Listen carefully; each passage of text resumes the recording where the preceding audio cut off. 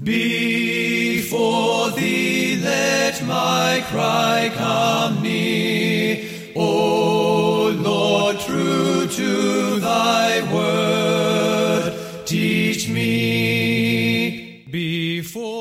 We are thankful that you are able to join us today as Pastor Mark Robinette preaches another sermon at Foundation Church here in Mount Sterling, Ohio. If this message is an encouragement to you, and we pray that it will be, please consider taking the time to go to www.foundationfellowshipchurch.org and let us know. Thank you, and may the Lord richly bless you through His Word. Let my lips thy praise confess. Yea, of thy word my tongue would sing. Yea, thy word, yea, thy word my tongue would sing. For thy commands are righteousness. We're greeting this Lord's Day in the name of Jesus Christ, our Lord and Savior. Greetings. Today, as we gather on this beautiful day, a day where God has called us away from our toils and our labors to focus on Him, we know that we live in a world scarred with sin and misery. Sin's dark clouds hover over us time and again, but as that song that Luke wrote says, behind those clouds, the sun still shines. In Revelation chapter 22, the Spirit showed us that things are not always going to be the way they are now. Now, death seems to show its face again and again, and the stains of sin seem to cover the world red.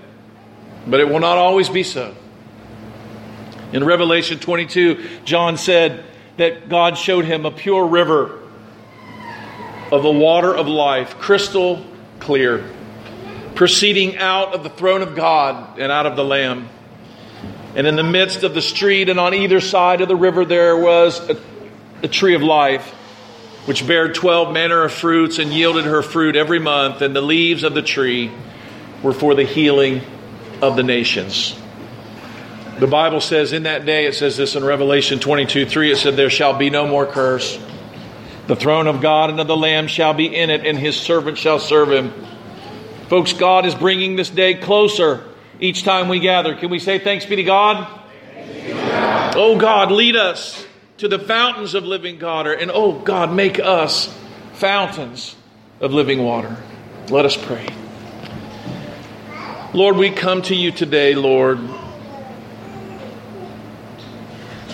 We come longing to see your face. We come longing to hear your voice and to be fed from heaven. And Lord, I pray, Lord God, as we gather today in your presence, oh Lord, that you would meet with us and do these things, that you would forgive our sins, Lord, that you would heal our land. And Lord, you would use us to bring about these changes in the world that need to come as your kingdom comes and your will is done on earth as it is in heaven. Let us pray this day, O Lord, that today is a day that brings forth change in our lives. Amen. Praise Father, Son, and Holy Ghost.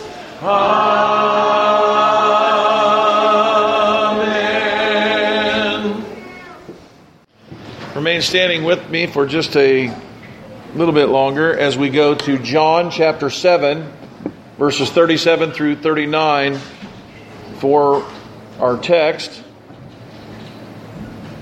as I preach about fountains of the Spirit. John 7:37, in the last day, the great day of the feast, Jesus stood and He cried, saying, if any man thirst, let him come unto me and drink. He that believeth on me, as the Scripture hath said, out of his belly shall flow rivers of living water. But this spake he of the Spirit, which they that believe on him should receive. For the Holy Ghost was not yet given because Jesus was not yet glorified. Let us pray. Lord, we pray today that we would be filled with your Spirit. Lord, that you would live in us and through us to heal the nations. And Lord, we pray today that we would understand these words and this narrative from John chapter 7, that we would hear your voice and that you would speak to us on how indeed we can be a part of that work. In Christ's name we pray. Everybody said amen. Amen. You may be seated. What incredible imagery given to us by our Lord here. Can you picture this? He pictures that a well, a fountain, a river, that he is this, that people can come to him and drink. And he said those that believe on him will be the same. They will be like a person with rivers flowing out of their belly. Tim was telling me there's actually a mural somewhere in Westerville a church has that has something to do with this. I'd like to see it. But this picture of this river of life flowing out. What could it all mean though? And what does it call us back to? And what does it call us to think about? Jesus had been teaching and reasoning with the leaders of the Jews, and now he goes beyond just reasoning and teaching, and he begins to cry. He begins to emotionally cry out, "If any man thirst, let him come unto me and drink." And as I was reading this, I thought, well, maybe I'm getting a little too carried away. Maybe the scripture, it says cried. It just means he was a little louder than normal. And so I looked it up, Bill. I said, when it says Jesus cried, what exactly does it mean? And when I looked it up, it seems as though I probably was wanting to under-exaggerate it.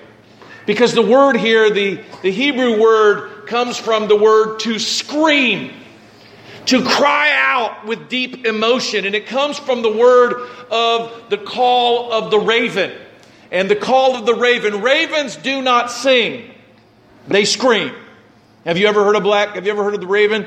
Ah, ah, ah, as it calls out. It's not singing a melodious tune. It is crying out. And Jesus here is crying out, "If any man thirst, let him come unto me and drink. For he that believeth on me, as the scripture has said, out of his belly shall flow rivers of living water."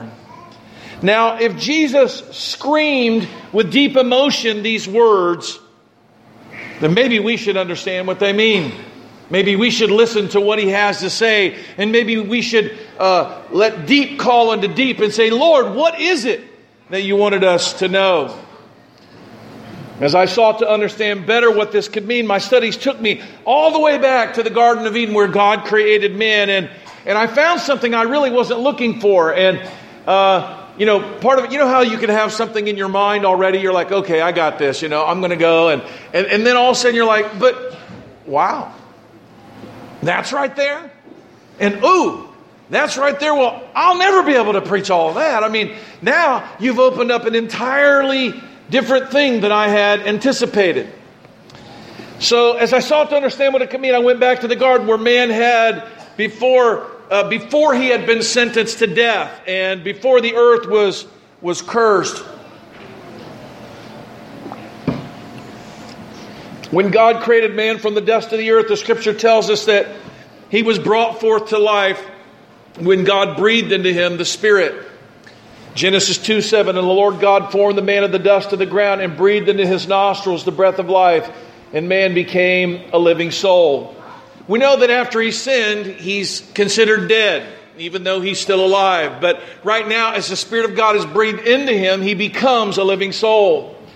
Now, interestingly enough, as I began to read the account of his creation, it seemed very, very strange to me, coincidental, providential, certainly not coincidental, that in the Word of God, in the creation of man, that before and after his creation, God tells us about water. And I think it's kind of neat, and I'll read it for you here from Genesis 2. It gives us some interesting details about the creation that seem to connect to what Jesus is saying in John chapter 7. As we read, note the addition to God telling us about the creation of man, He tells us about two ways God sustained life on earth. One was a mist of water that came from the earth, and the second was a great river that flowed from the garden. And Tim, to me, this was really compelling. It was really interesting because Jesus is talking about what? Rivers of living water flowing out of our belly. So where did this ever happen again? Boom, it happened. Where did this living water come out that watered the garden? And here we read it. Genesis 2, these are the generations of the heaven and the earth when they were created. In the day the Lord God made the earth and the heavens. Every plant of the field was before it, and every herb of the field before it grew. For the Lord God had not caused it to rain. Everybody say, He had not caused it to rain. Isn't it amazing? He's telling us about the creation of the world, and then He stops and goes, it hadn't rained yet. And the way that everything, we know everything needs water to live, right? If it didn't rain, we'd be in serious trouble, right? And God says, well, He hadn't caused it to rain yet. There was not a man to till the ground. Of all the things God could have included in this narrative, information about rain not coming down, but it coming up instead out of the earth. This is a pretty interesting point. Verse 6, there went up a mist from the earth that watered the whole face of the ground. Verse 7, and the Lord God formed man of the dust of the ground and breathed into him nostrils the breath of life, and man became a living soul.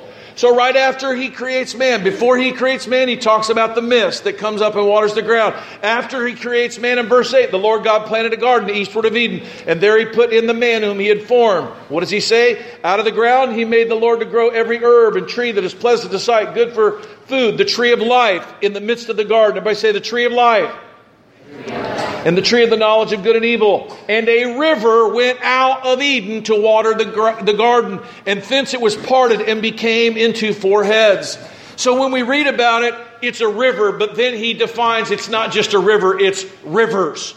And living water, just so you know, it's not any more complicated than water that's moving, water that is part of a stream or a river. It's not a pond. It's not a lake. It's not Deer Creek. It's a living water that's moving. There are people that argue that when we're baptized, we need to be baptized in living water, water that's moving. That's why they go down to the creek. They go down to a river, and they go there because they believe that that's what you need to do. You got to have some living water.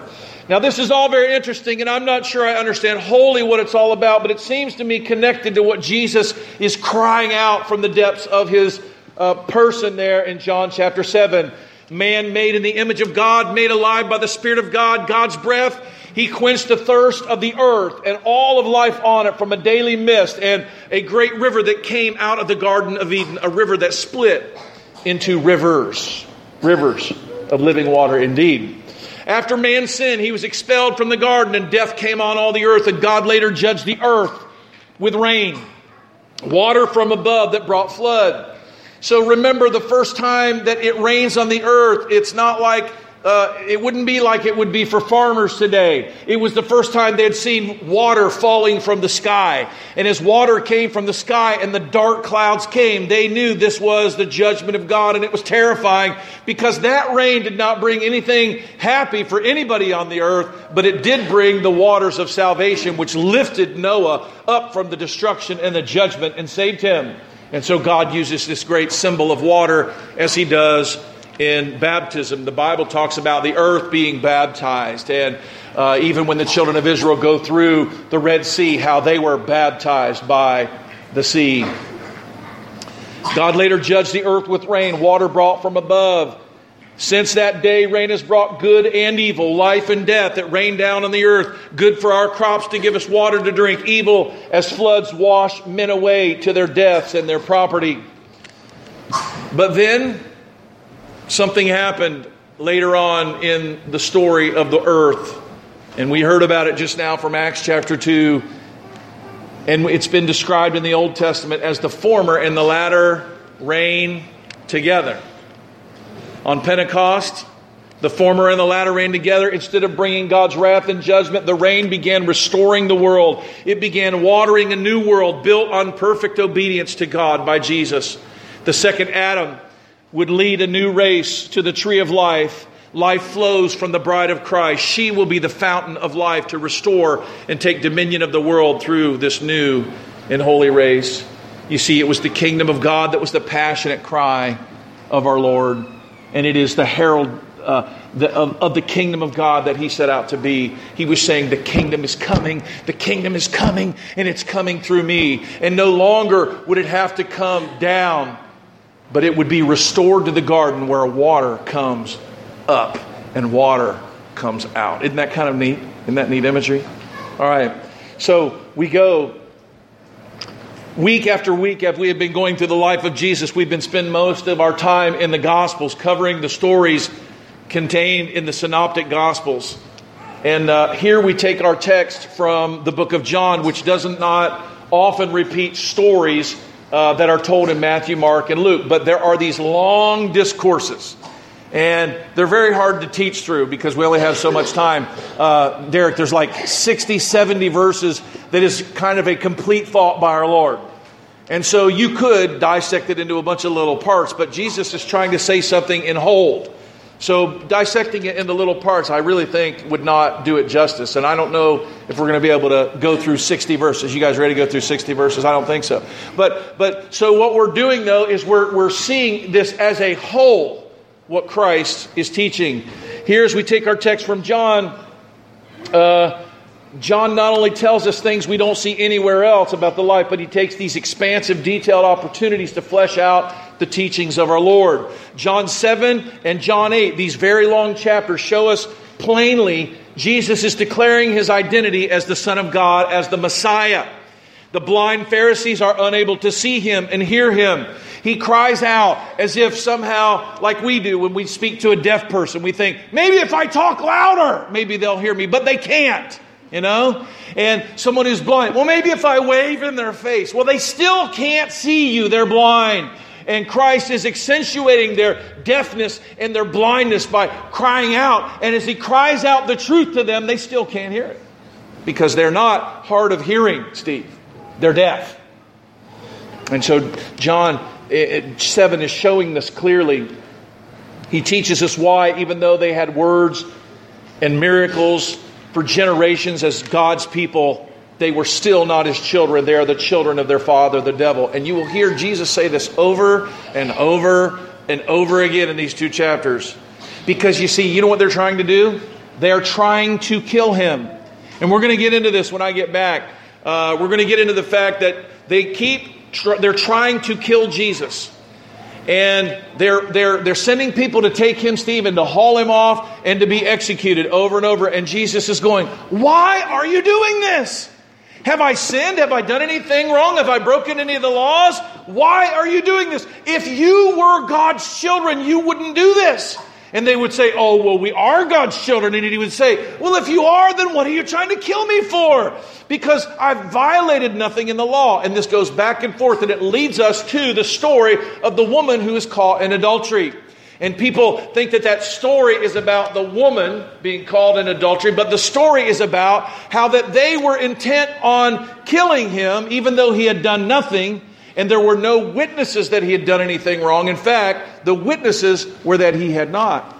The witnesses of his miracles, the witness of his word, the witness of the Father's voice from heaven. All of these were witnesses on his account. And legally, there were no witnesses to condemn him, yet they still wanted to kill him. Now, we'll see how far we get. And you can tell I'm a little cranked up today.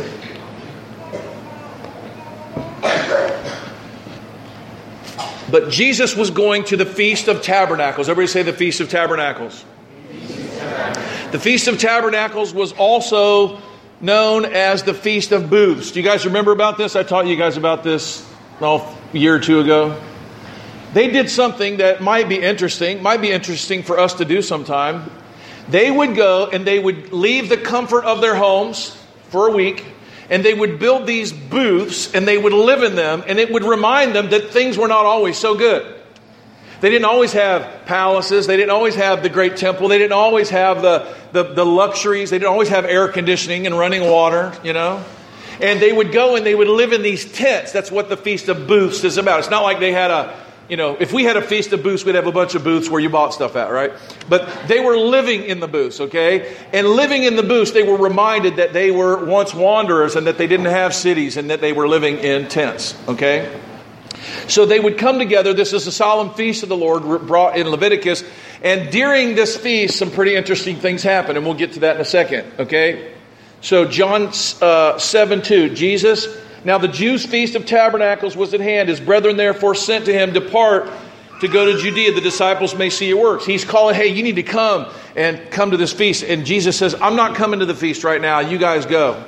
Now, this is part of what we were talking about last week. It was time for them to grow up. They were going to go from helplessness to faith, right? And so he was sending them on. They were going to have to go deal with the scribes and the Pharisees, and they were going to go on their own. Jesus was going to stay alone and leave them so that they could learn to be men of faith on their own. But he said, it's not time for me to come yet. Okay? So, verse 4, there's no man that does anything in secret. He of himself seeketh to be known openly. If thou do these things, show thyself to the world.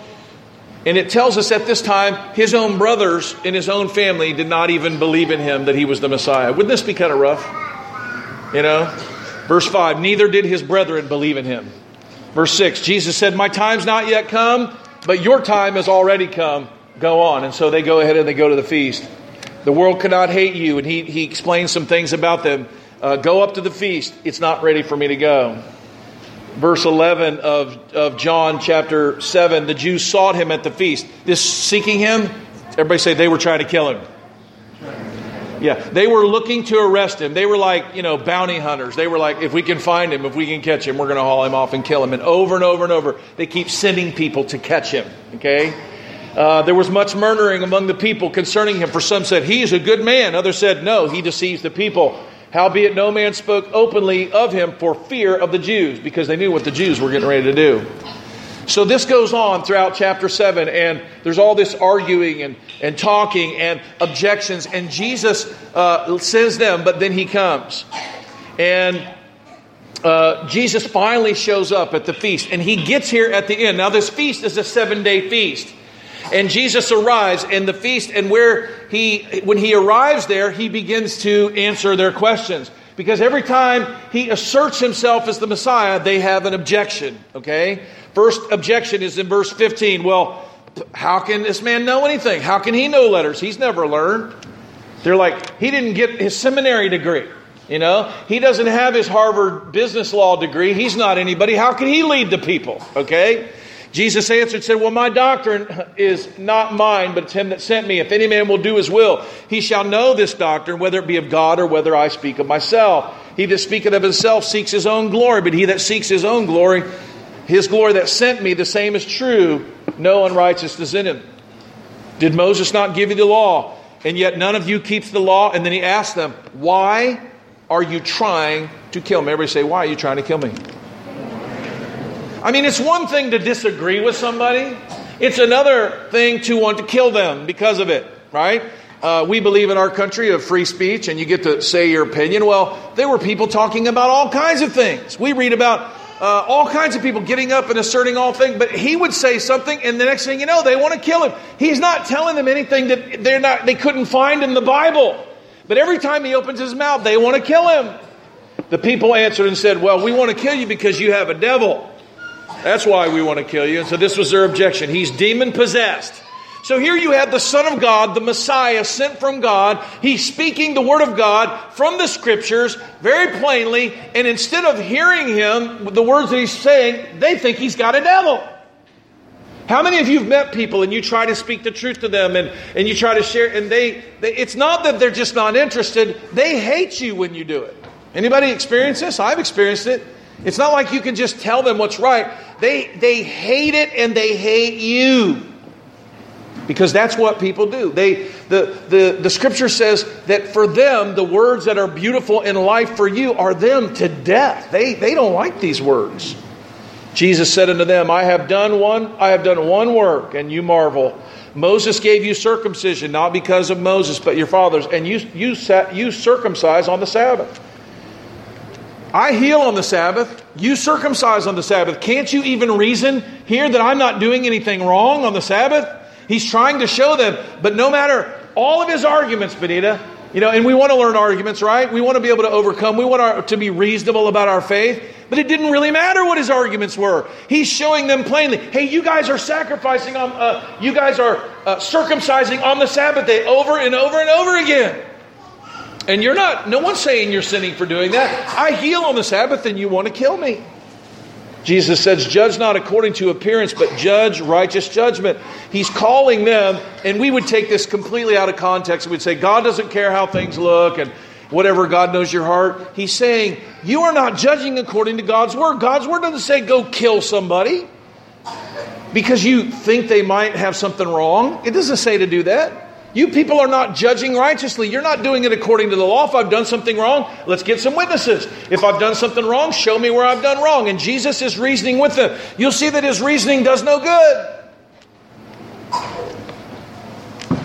The good that it does is it shows us that no reason was good enough for them, no matter what. Some of the Jews said, is this he not whom the Jews seek to kill? So then they have another objection. Well, he speaks boldly. They say nothing about it. Do the rulers indeed know that he's Christ? Do the rulers think he is? I mean, if the rulers think he is, maybe he is. But the people are arguing. The rulers don't think he is, so he's probably not. Verse 27, we know him, but doesn't it say somewhere in the Bible that no man will know who he is? Doesn't it say that? So they're arguing from their scriptures that we know who he is, but the Bible says we won't know. Now their argument is dumb and it's not from the scriptures, but it doesn't matter. It sounds good. And so they're talking it. So then Jesus is now becoming passionate in verse 28. Jesus cried in the temple as he taught. He's pounding the pulpit. He's crying out from his soul, I am the Messiah. I am the Lord. I'm the one you've waited on. I'm here. I'm here. I'm here. And it's kind of like knocking on the door. And everyone keeps looking out the window. Is nobody here? No one's coming, huh? I guess no one's here. But there's a guy at the door pounding on the door. I'm here. I'm here. I'm here. And they can't even hear it. They look out. Well, I guess he's not here. He cried in the temple as he taught, you see me, you know who I am. I'm not come of myself, but he that sent me, which is true. I know him, I am from him. He hath sent me, he is pleading with them. I am the Messiah. Haven't you ever talked to someone and pleaded with them to follow the Lord? Their life's in misery and woe and ruin and difficulty. And you're like, turn away from these things. These things only bring death. They only bring destruction. They only bring misery. Stop it. And they go, why are you trying to control me? Why are you trying to judge me? And you're like pleading with them. And you're like, no, stop. Don't you understand that all that lies ahead for you is misery and woe and difficulty and separation from meaningful relationships and a life that's empty and void of all. And they're going, why are you trying to destroy my fun? Why are you trying to rain on my party? Why do you think you're better than me? And you're going, that's not what I'm saying. That's not what I'm saying. And that's what Jesus was doing here. Verse 30, they sought to take him, but no man laid hands on him because his hour was not yet come. Many more people believed on him. Some believed. But then others said, well, when Christ cometh, won't he do more miracles than this? Could you imagine? Jesus had raised people from the dead. He'd healed a woman with an issue of blood that spent all that time. He had cast the demon just now out of the deaf and dumb demon out of the boy over and over. He had healed the blind. He had gone to place after place. He had turned the water. He had done all these miracles in their presence. And they go, we thought that when Messiah comes, he'll do even more miracles than this. Guys, if you can't read this and you can't see that what the Word of God is showing us is that it didn't matter how many miracles he did. They couldn't see it. They couldn't understand it. They wouldn't because they were not of God. The Pharisees heard that the people murmured the things, and the Pharisees and the chief priests, they went to take him again. Jesus said, yet a little while I'll go. You want me dead, don't you? That'll happen. And where I go, you're not going to be able to go. Yet a little while. Verse 34, you seek me, you're not going to find me. Where I'm going to go, you can't go. Then said the Jews among themselves, whither will he go where we shall not find him? What manner of saying is it? So now we get to our text. Jesus is now pleading with them one more time. In the last day. Everybody say the last day. the great day of the feast, Jesus stood and he cried.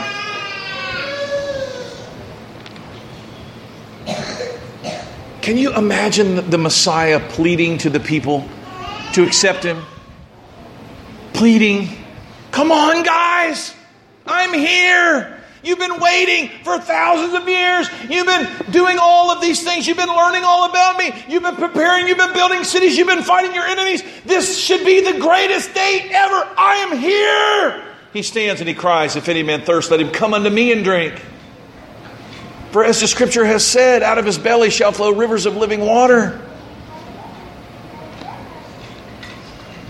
Now, folks, when Jesus says something, not only should we pay attention to the words that he says, but we should pay attention to where he is. Everybody say where he is when he says it.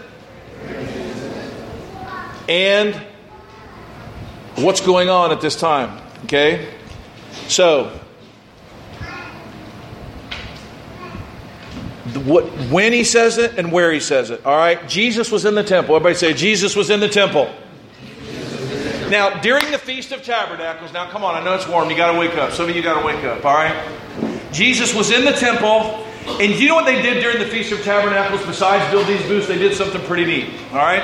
In the Feast of Tabernacles, what they did was they went down to a place called the Pool of Siloam. Now, you guys don't know your Jerusalem geography or your Bible history good enough probably to even have any idea what the significance of this is. All right? But the Pool of Siloam was the only source of water in the city of Jerusalem. It was built in the 8th century BC by King Hezekiah. They go to the spring, Luke, you might find this interesting, called the Virgin Spring. Okay? And they dig a 2,000-foot channel through the rock from the spring all the way into the city. And there's a source of water, and that is called the Pool of Siloam. Everybody say the Pool of Siloam. The Pool of the Messiah. Okay? And they would go down to the Pool of Siloam, which was so they could be besieged by their enemies, and they could just live in there and drink from the Pool of Siloam every day and laugh at their enemies outside. And so they called this the Pool of the Messiah, the Savior, and it typified the fact that no matter what anybody did, they didn't need anything from outside, that everything they needed would come from the inside, and that this water from the Pool of Siloam represented the beauty of the fountain of God quenching their thirst. Are you starting to get with me now? And so they would go down and they would take things from the temple, these holy articles from the temple, and they would fill with water from the Pool of Siloam every single day, Tim. And then they would come into the temple in a big procession. Everyone would get excited. And they would pour the water over the altar. And this is what they did for 7 days. It was the highlight of the day. Yes, everyone lived in booths, and this feast went on, and they were eating all kinds of food, and they were excited. And it was kind of like Brush Arbor days, tent revival days, or whatever it was, right? But they would come. Now, the Bible declared this a solemn feast for 7 days, and it ended on the 7th day, and on the 8th day, there was a feast that was all of its own, called the 8th day feast. Everybody see 8th day feast. You see, I'm going to have to summarize here before you guys all pass out on me, all right? The Feast of Tabernacles was to celebrate. Andy's teaching us about the fact that we are justified, right? But then what else are we? We are adopted. And not only we are adopted, but we are sanctified, right? So God is saving us from something, and He's saving us to something. The Jews had a group of feasts, and I won't go into all of them. The first one was the Feast of Atonement, celebrating the fact that they had been saved from their sins. And the next feast was what? It was the Feast of Tabernacles, and it was reminding them that they were now in the Promised Land. So God not only saves us from our sins, but He saves us to what? Everybody say the kingdom of God. Which is not just, God isn't going to hold our sins against us, but He's going to use us to heal the whole world and to change it and conquer sin and death right here on the earth. That's what the Feast of Tabernacles was about. And so Jesus was celebrating the kingdom that was coming, and they were bringing the water from the Pool of Siloam. They were bringing water from the Messiah pool. And on the last day, when the water stopped coming, and the next day there's no water brought, do you know why they don't bring water on day 8? because there won't need to be any more water brought from the Messiah pool, because the Messiah will be there. So Jesus says, if any man thirst, let him come unto me and drink. And so Jesus is asserting very passionately on this day when the last water from the pool was ever going to come. And he's coming to say, as he had said before, not only am I the bread of life, but I am the water from the well of salvation. Do you know what they would do as they would bring the water? They would quote from Isaiah 12, which they read for you today. They would say, behold, God is my salvation, right? He says, therefore with joy shall we draw water out of the wells of salvation. During this time, as they would pour, Christina, when they would pour the water over during these 7 days, they were quoting from this thing called the Halel, which is a group of Psalms from Psalm 113 to 118. Let me look real quick here to make sure I'm getting this right about the number of Psalms here. Psalm 113 to 118.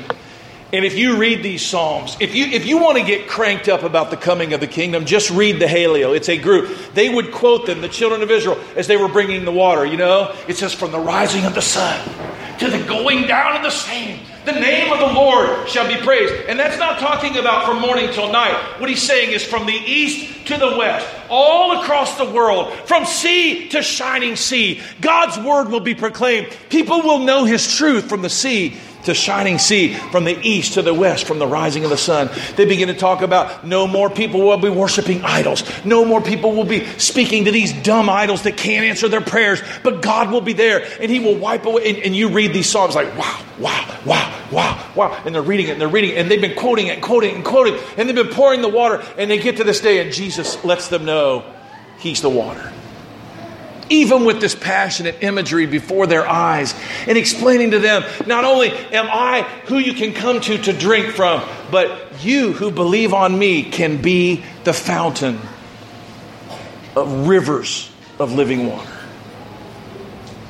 And even with all that passion, and even with all that imagery, and even with all that stuff in the context there, guess what, Tim? They think, well, maybe we should kill him. Maybe now we should kill him now.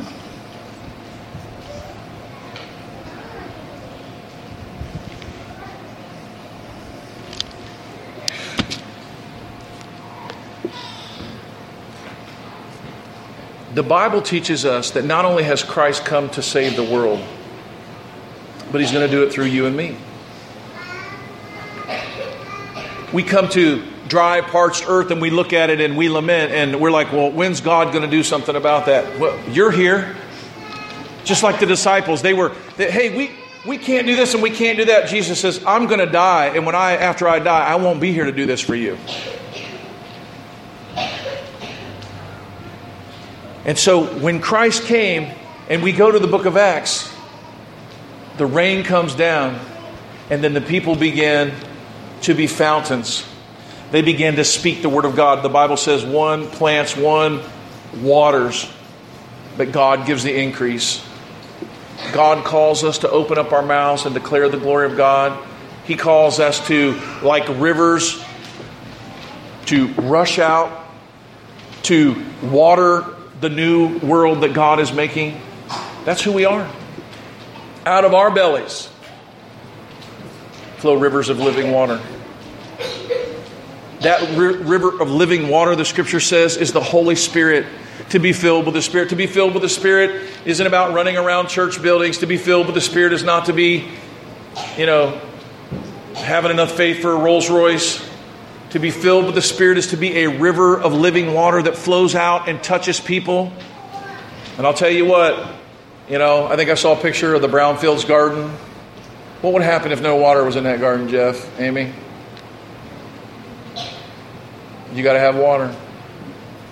We get these little plants, and Andrea likes these plants, but we get busy.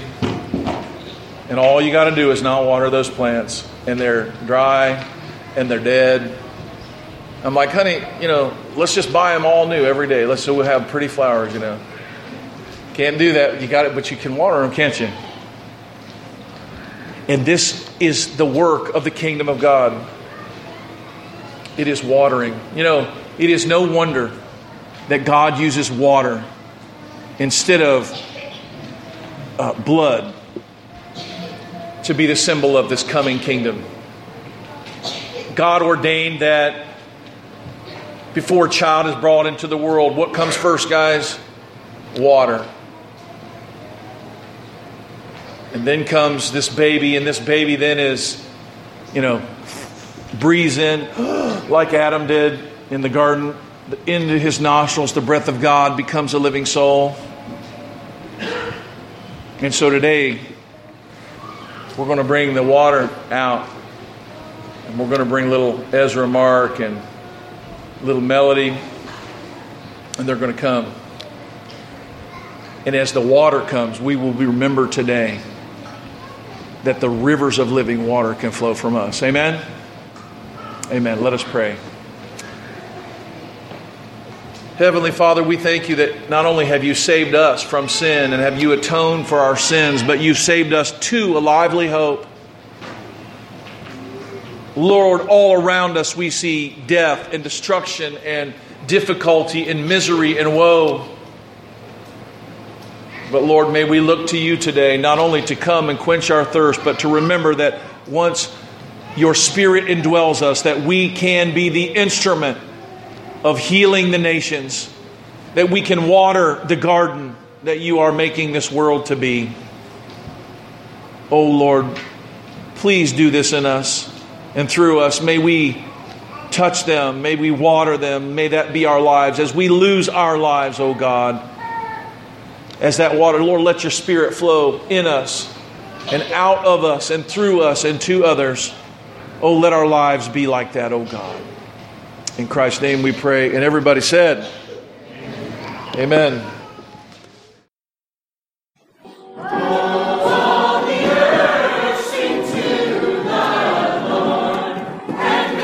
Hello, this is Pastor Mark Robinette of Foundation Church. Thank you for taking the opportunity to listen to our audio sermons. We would love to hear from you if you have any comments, questions, or just to let us know how they served you. Go to our website, www.foundationfellowshipchurch.org, and send us a note. Thank you, and it's a pleasure to serve you.